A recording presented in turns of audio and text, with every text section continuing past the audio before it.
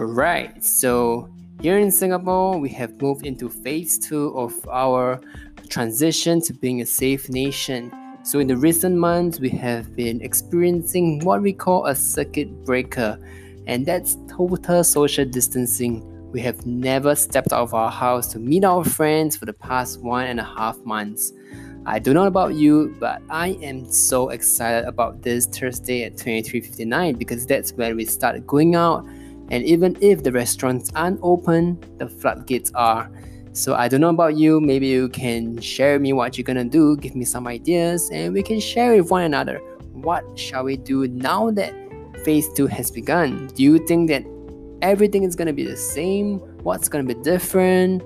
Even though work resumes, school resumes, but I'm pretty sure that the way that we talk to one another, the way that we hang out with our friends is gonna be different.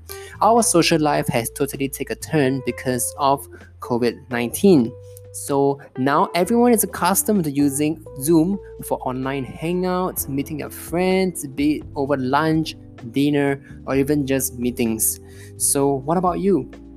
Now that we're gonna have both the ability to go out and hang out in groups of 5 and also the flexibility and accessibility through online Zoom, how are we going to both utilize these two applications?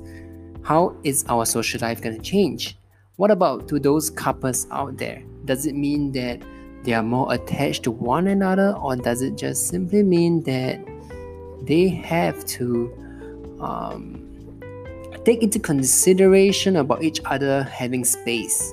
Because while they would love to see each other and they miss each other very much, I'm pretty sure that people are getting used to the space that they have with one another. So drop your comments down below and let me know what you think.